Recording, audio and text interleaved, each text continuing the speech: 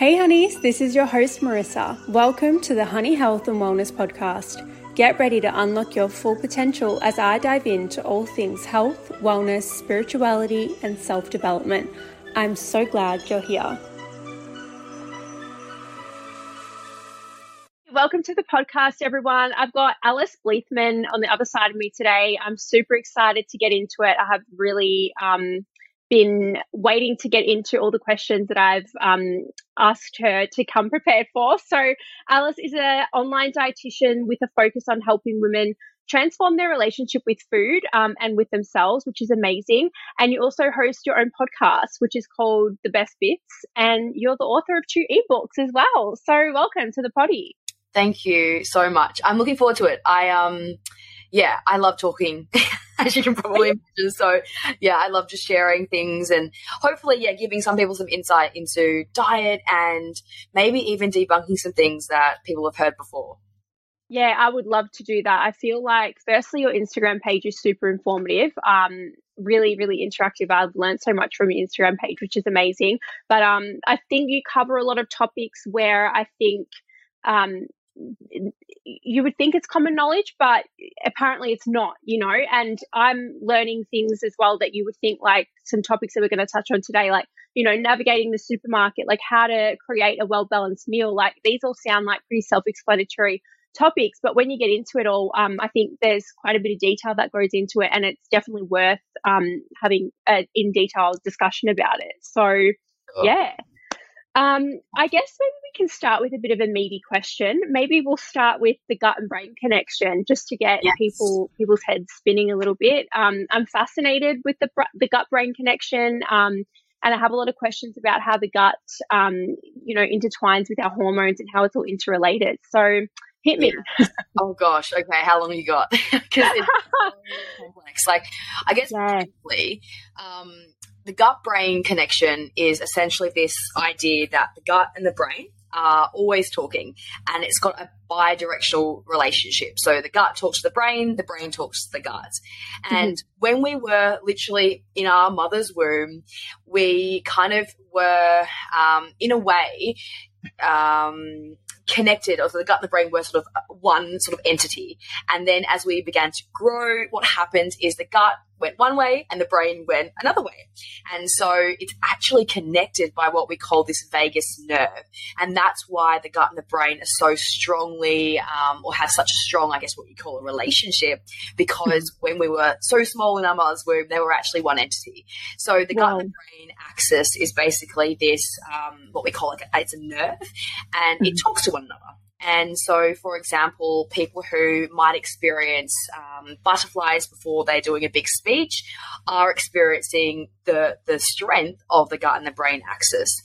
We don't know much about it. Like, if you think about all the research that's done, there's so much more we need to know about it, but it is pretty incredible. The connection it has to, the connection I guess our gut has to so many conditions, so many illnesses is just unfathomable. But then also the connection between our gut and our brain, and how that interplays with things like irritable bowel syndrome, which is a functional gut disorder, and all these types of mental illnesses such as anxiety and depression is just beyond this world. And it's so exciting, but it's just so incredibly complex, because our gut is like, it's not only our tummy, it's our mouth, it's our ecosystem within our gut, like the gut microbiome, it's nerve endings, it's muscles, it's so complex. So we could spend the next many, many hours talking about it, but really briefly, it's just the connection between the gut and the brain. It's very, very, very strong, and it can interplay with so many conditions, illnesses, but it also has a lot of benefits too, and you can really support your gut through food and other things that can help support other elements of your diet, of your health as well. Yeah, amazing. I feel like I really got into the gut-brain connection situation when I was dealing with my skin issues, because every practitioner kept going, okay, your gut. And I'm like, no, guys, like, it's my skin. Like, help my skin. Like, something's happening with my skin. And I just totally did not, I had to really learn that they are interconnected. So that's a really brief and amazing description of it, because like you said, we could go on for days about it. But I wanted to ask you, in relation to hormones, because a lot of acne can be hormone related, what what role does the gut play in regulating our hormones? And I guess role does the gut play in general with, I guess, skin conditions, if we want to nail it down to something specific? I mean, with skin conditions, like in particular, so basically the gut is releases, and like there are so many different hormones that are released within the gut. So as an example, things like serotonin, which is a good hormone that is released in the gut, just to name one. But when it comes to skin issues, they are hormonally related, or they can be. They could also be related to dysbiosis within the gut. So basically the microbiomes are not necessarily in balance, quote unquote. So what happens is sometimes because of illness, sometimes because of things like you go to Bali, you get kind of like barley belly, things like genetics, things like our diet can cause dysbiosis of the gut. And that can have an impact on so many organs, and one being skin. So there are so many connections. The actual direct connection, we don't really know, but we do know that one of the best things you can do for your skin is to support your gut. We don't necessarily know particularly how to do that and how it has a direct relationship to the skin, but we know that people who have a good functioning gut and a good microbiome often have really healthy skin. I'll preface, though, in saying that there are so many other reasons why we might struggle with skin conditions, such as genetics, such as hormones, which have absolutely nothing to do with the gut, but can definitely support a gut, which hence, I guess, supports our hormones.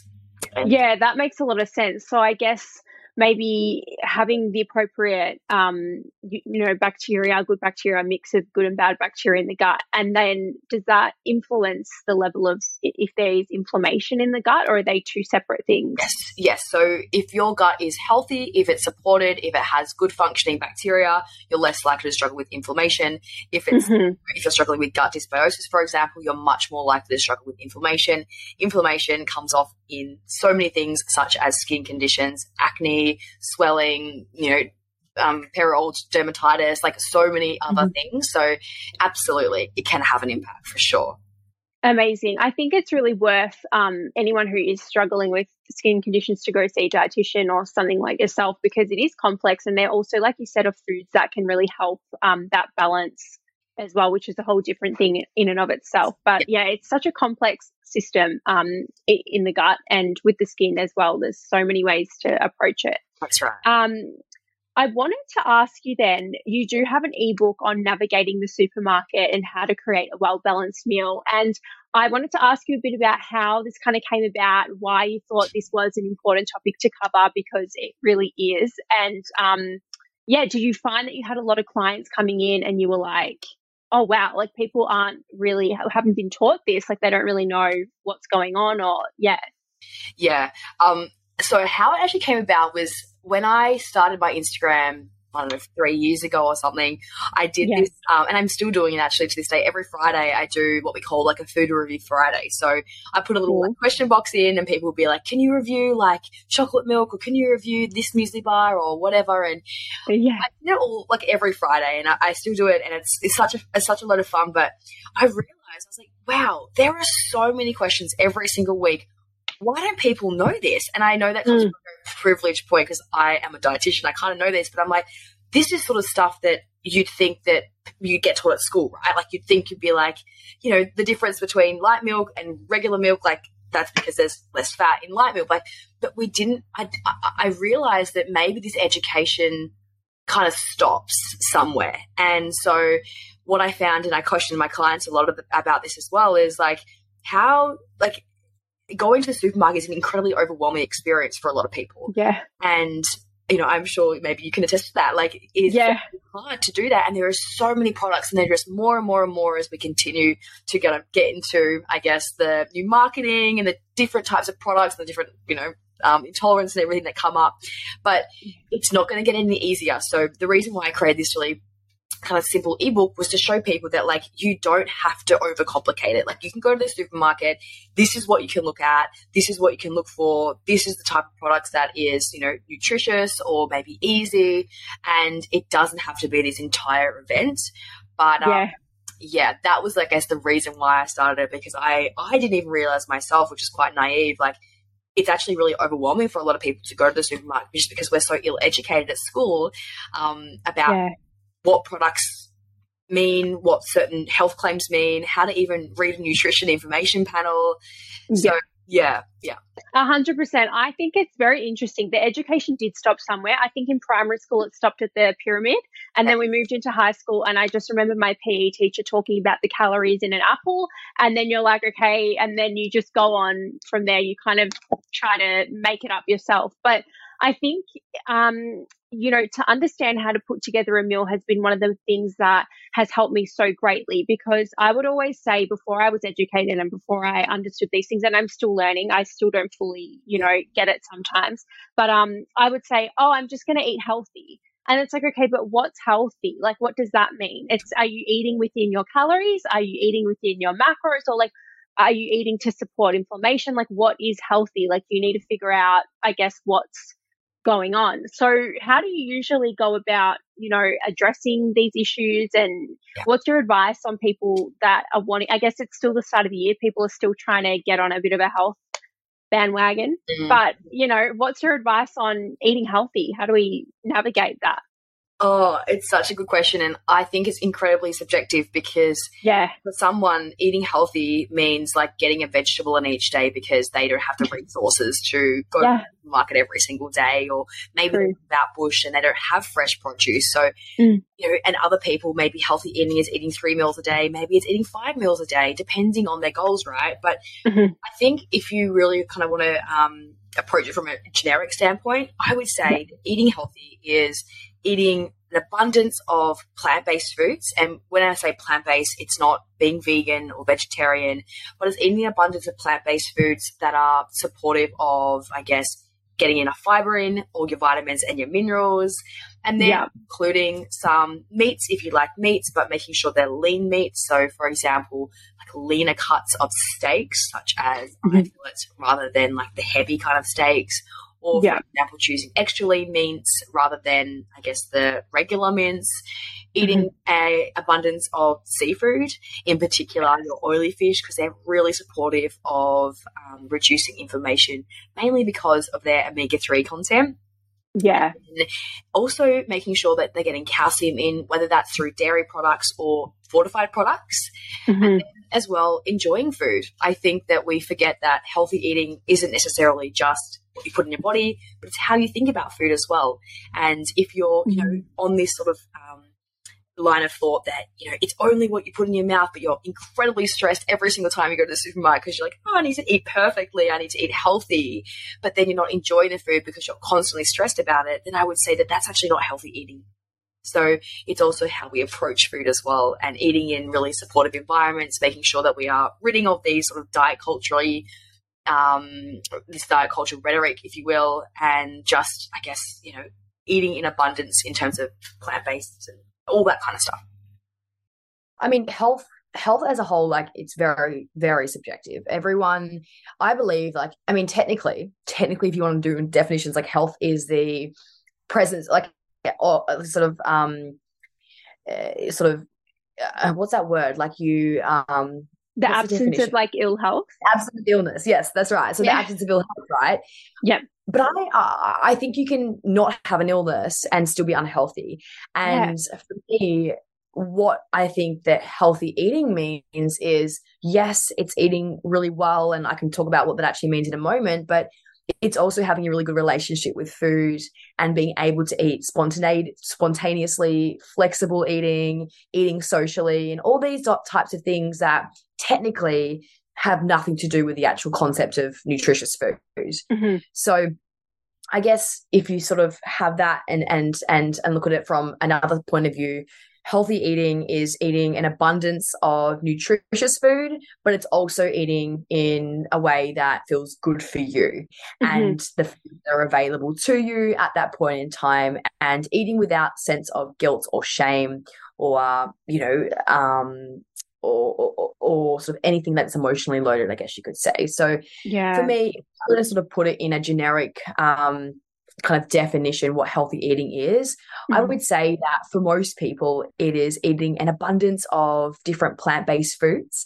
So plant meaning things like vegetables and fruits, nuts and seeds and whole grains, but it's also meaning eating a good quality or sort of an abundance of good quality lean meats or protein. So things like your lean cuts of steaks and lamb and pork and chicken, but then also things like your fish and proteins, including things like tofu. So it's eating an abundance of those different things and trying to limit more so those processed foods. So, you know, the takeaway foods and things.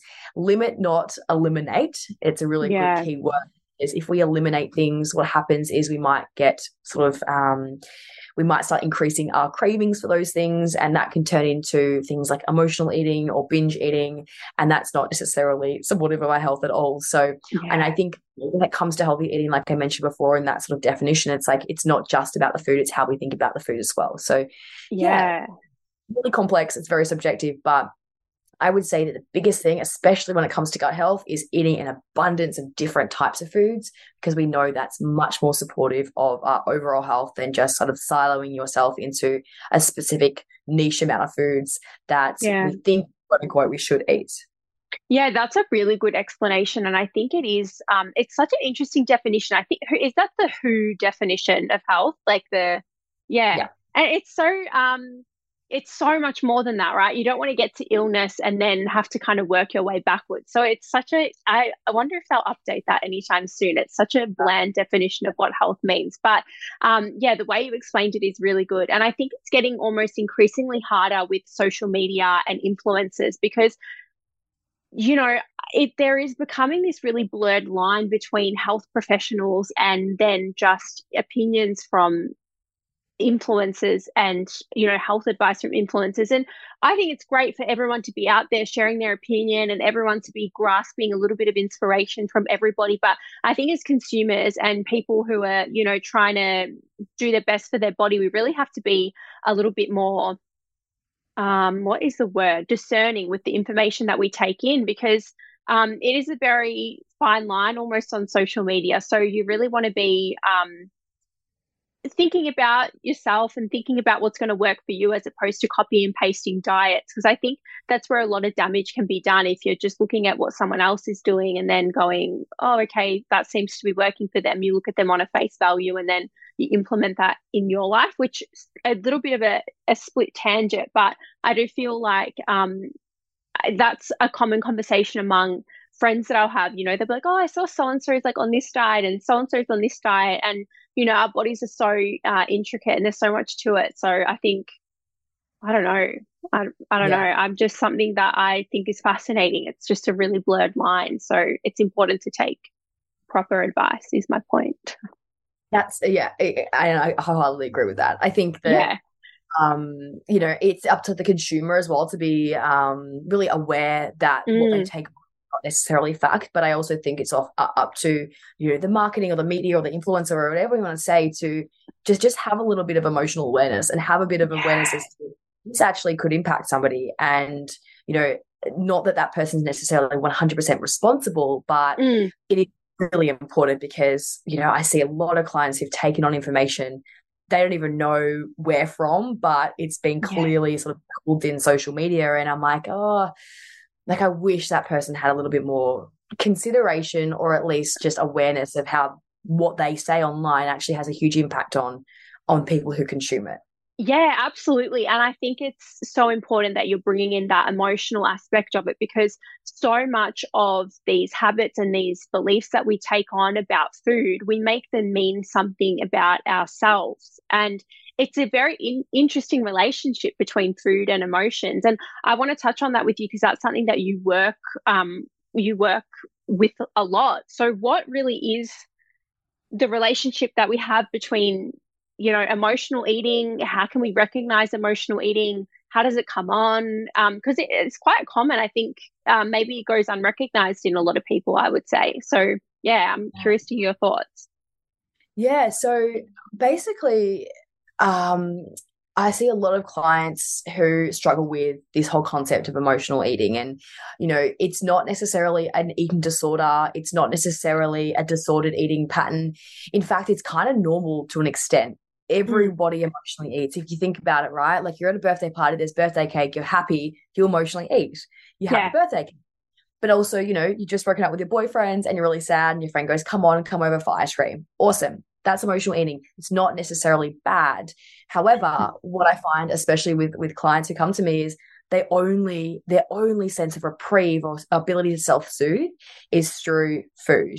And that's when it becomes harmful, because we know that food, yes, it's delicious. Yes, you know, it helps us feel good, but it's not necessarily going to resolve the issue.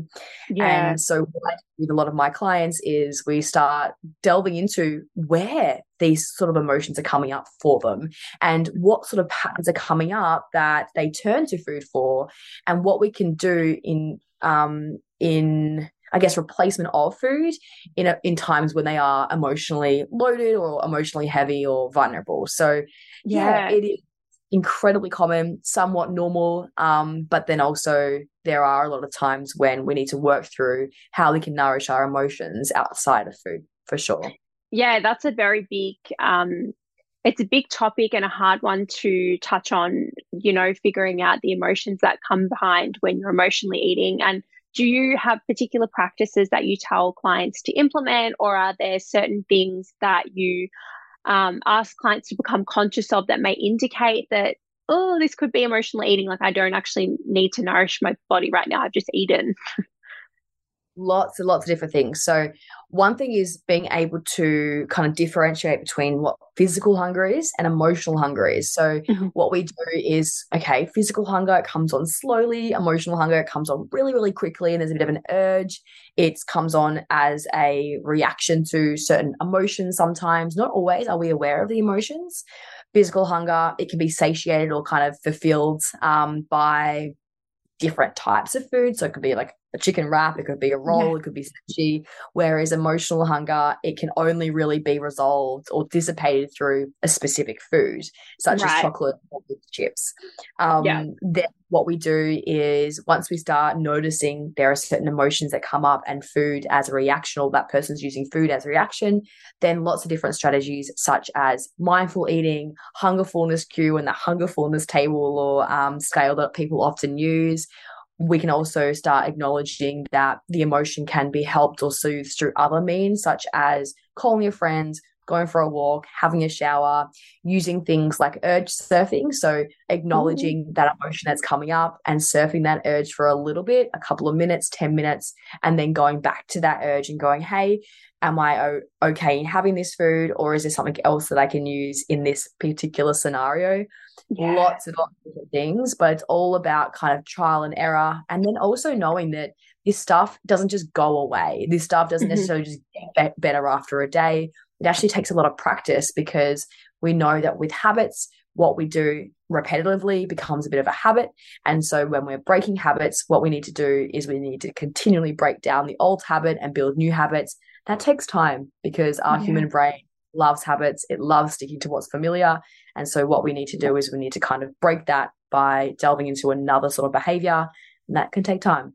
Yeah, that's very useful information. That's really useful. I wanted to kind of on that topic ask you about the concept of labeling foods as good and bad, because I think there's been I keep referring to social media, but just because I think that's where so many people will get that, like that's where you get your information from. Like who's reading the Herald Sun? I don't know. No one our age group. Everyone's on social media. And I think there's like this polarity now of people either, you know, I've seen a lot of people just going, whatever, if it fits your macros, eat whatever you want. And I've seen a lot of people, they are either dietitians or personal trainers. And I see some of the diets that they have come up, and I look at some of the foods and I'm like, oh, okay, it's like a chocolate bar, and I get that it fits your macros, but I'm like, it just doesn't make sense to me personally. But I know a lot of people like to eat in that way, because they then have this thing of like, there is no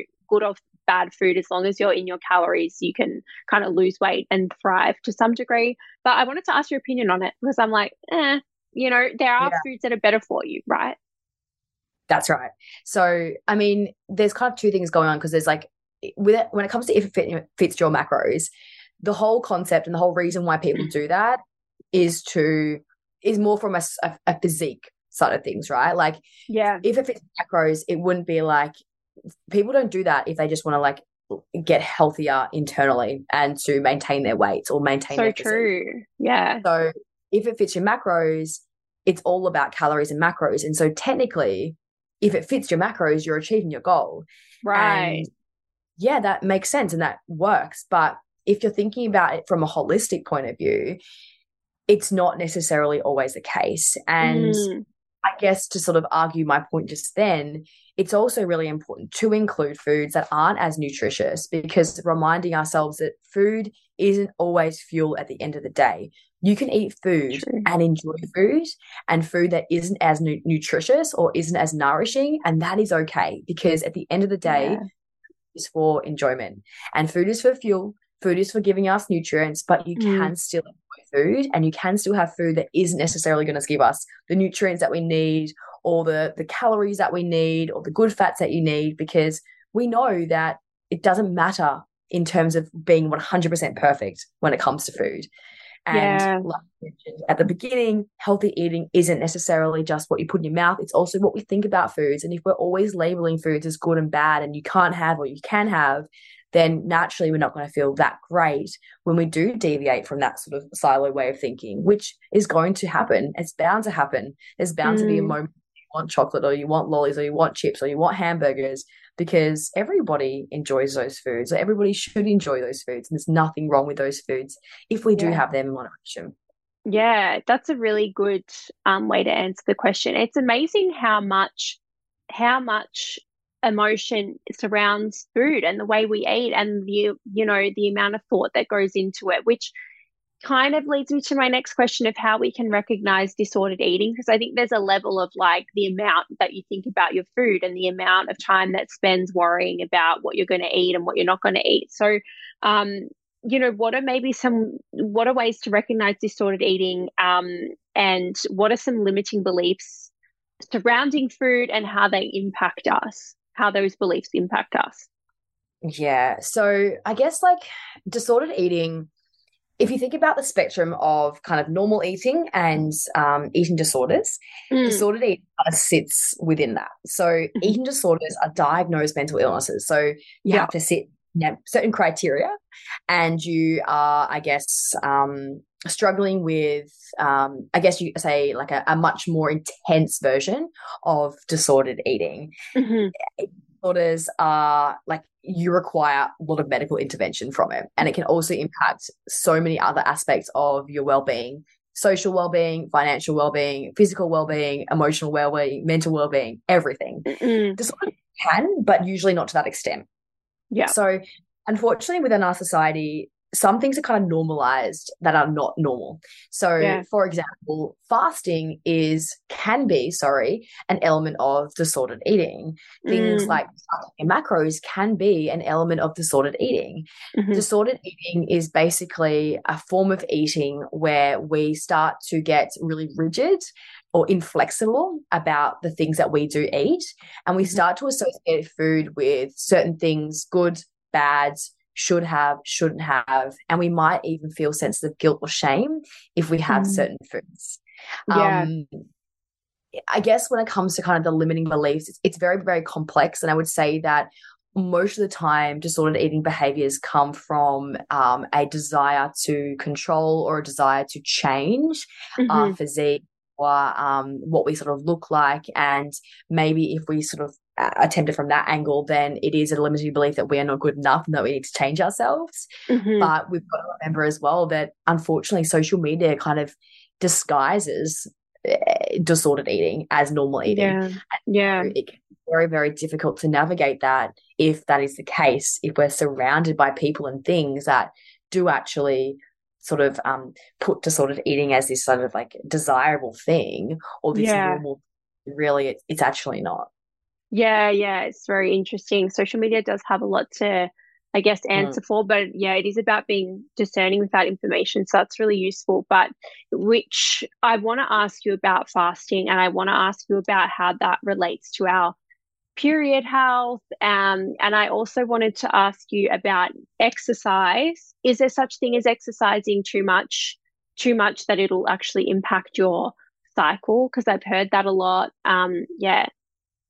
Yes, absolutely. So Mm. I'll go into it now, actually, this whole concept Yeah. of what we call hypothalamic amenorrhea. You may have heard it Ooh. before, but it's a very long word, and Yeah. it's basically a functional condition where in females or people who get periods, they struggle with no periods or a loss of period plus additional symptoms because of either overexercising, undereating, psychosocial stress, or a whole combination of those three.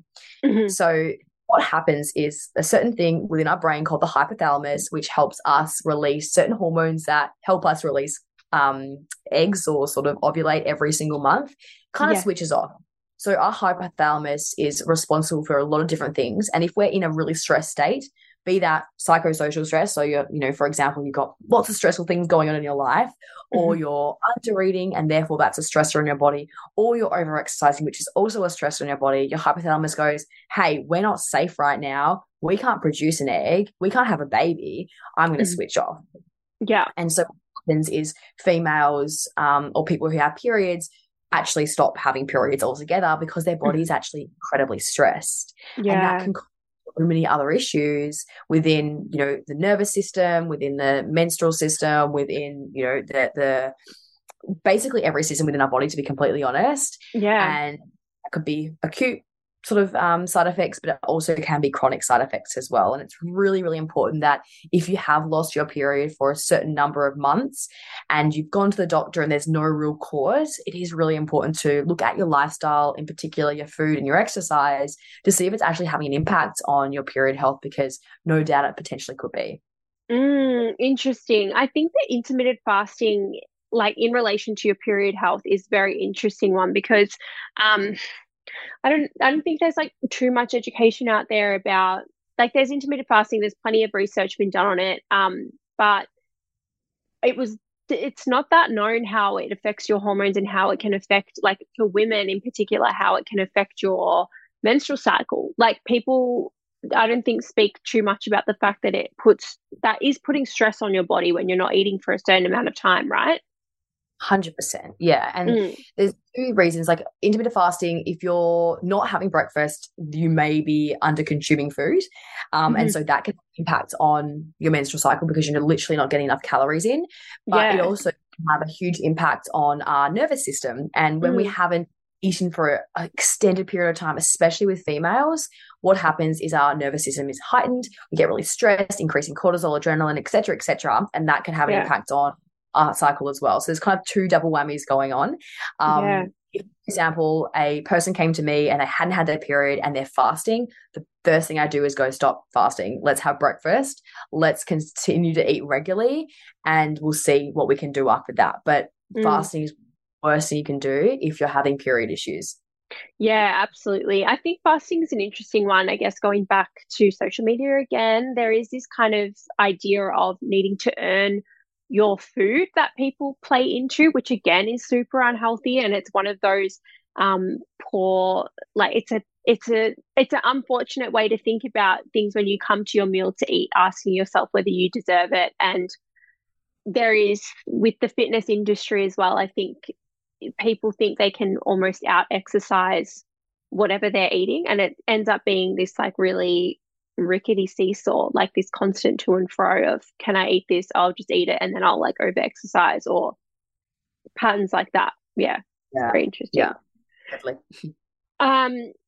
I want to kind of link back now that I've asked you so many questions. I feel like it's been like hot fire questions and you've just like banged them out. Like, they're so good. I want to just link back to the gut brain connection a little bit more, just to wrap things up really. And is there anything that we missed with the gut brain connection? Is there any pieces of information that you think are worth sharing about the gut brain connection? Because I just love learning about it. I think I would say, like, how you can improve your gut health is important to know. So we didn't really touch on that. But when it comes to our gut health and the gut brain connection, you think about it like, yes, it's important to nourish your guts to improve that gut brain connection and to improve your overall health. It's also important to nourish your brain. So Yeah. things like excess stress and things do not have a great impact on our gut. So Mm-hmm. it is important just to sort of briefly mention that if you're not nourishing your brain, your well-being through that way, then naturally your gut's not necessarily going to be as healthy. So Mm-hmm. that's just something I'll just quickly add there. Yeah. But when it comes to our healthy gut microbiome, some things that you can do to help nourish that is to, and I know I keep saying this, but to eat an abundance of plant-based foods. Mm-hmm. Now, the reason being in particular for that is because the more fiber and the different types of fibers that you have in your diet, the better off your gut microbiome is. So fiber feeds gut bugs. And so if you've got a whole different type of, let's say, fertilizer within your garden, you're much more likely to have an abundance of different plants. And we do know that when you've got an abundance of different microbiome or sort of bacteria in your microbiome, the more likely you're able to fight diseases, reduce inflammation, et cetera, et cetera. Mm-hmm. So the best you can do from a gut point of view is to have an abundance of different fibers through plant-based foods, but then also reduce those things like processed foods, processed sugars, alcohol, and maybe some sort of artificial sugars. Not like research there is a little bit new, so it's hard to tell, but those things can absolutely help support our gut microbiome, which in turn supports our overall gut health.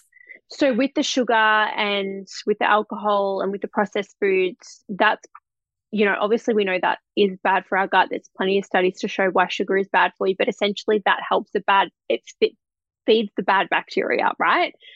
Yes. And I've heard somewhere, correct me if I'm wrong, that you can change your gut microbiome within 3 days. Doesn't mean like you're completely cured within 3 days, but that little environment in your bacteria system can start to change in 3 days, which is interesting because you mentioned about, emotional eating. Okay, you do it once or twice or for a period of time, but like you were saying, if you continue doing that, yes, it becomes a habit, but then your microbiome changes, and I guess that's why. Would you say it becomes even harder to start to incorporate healthier foods? Yes, and I think that one of the reasons being is because oftentimes when we consume, especially if we think about emotional eating, like if we're consuming foods that are higher in processed sugars and fats, we're much more likely to crave those things. And that could be from a logical point, but then also from a microbiome point as well.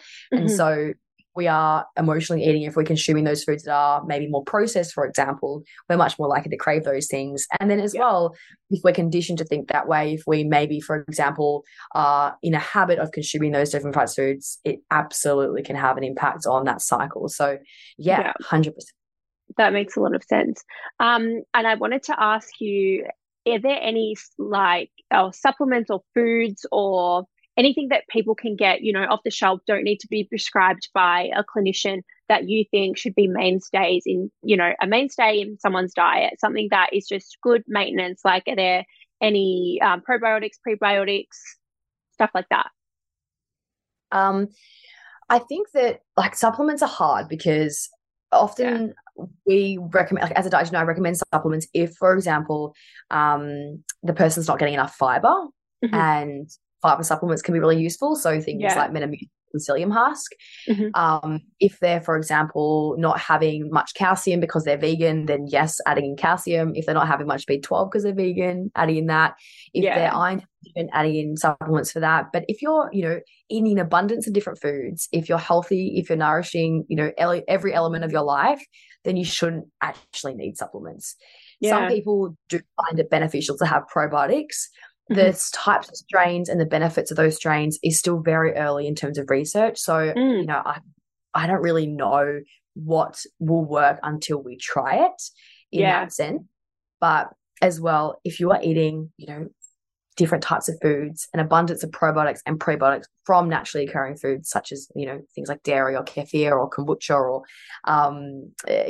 sauerkraut or anything like that, then you should be getting enough and you shouldn't really need supplements. So as a general rule, if you are eating an abundance of different types of foods and, nourishing and you're not deficient in anything. Amazing. Yeah, I guess it is so personalized. Hey, you really you can't make a general statement on it. You've got to figure out the crux of it, what's happening for each person's diet. So that's a very good way to explain it. Thank you so much. My pleasure. So you have a workshop coming up, don't you, on the 7th of February? I don't know, what date is it now? Oh, Yes, it's the 6th. tomorrow. That's tomorrow. What's your workshop is about? Just remind me. I was looking at it briefly Emotional, before. Emotional yeah. eating. Amazing. Yeah, so it's a masterclass on emotional eating. It's what I'm going to do is it's live tomorrow, so on the 7th, but Yeah. it's all going to be accessed on my website too. So Oh, if, for good. example, you want to access it at a later date, then I'll have it on my website. So it's really Yeah. exciting, and it's something that I'm so passionate about. So I'm really looking forward to it. Yeah. Amazing. Well, I think maybe this will be live in like a week's time. So I'll definitely link everything below for people to access that. That's amazing that you have that as a free resource on your website. That's so good. But yeah, do you have anything else coming up? You've got ebooks on your website if people want to figure out, navigating the supermarket and things like that. Yeah, anything else that you've got coming up in the works? The podcast, I probably have more Yeah, masters coming up. awesome. Taking on clients in, like, I've got some spaces in the next few weeks. Yeah, Great. what's in February, so probably soon after this is released. Yeah. Yeah, I And don't you're know. all online, aren't you? You do Yes, people all just online. in Australia. Yeah, that's Yeah, awesome. I So do good. interstate, international as well, but Awesome. some countries I can't get insured for. So yeah. Oh, yeah, there's that too. Okay, awesome. That's so good. Thank you so much for Yeah, sharing all of that information. And I'll definitely pop everything in the description below where you can find Alice. And yeah, beautiful.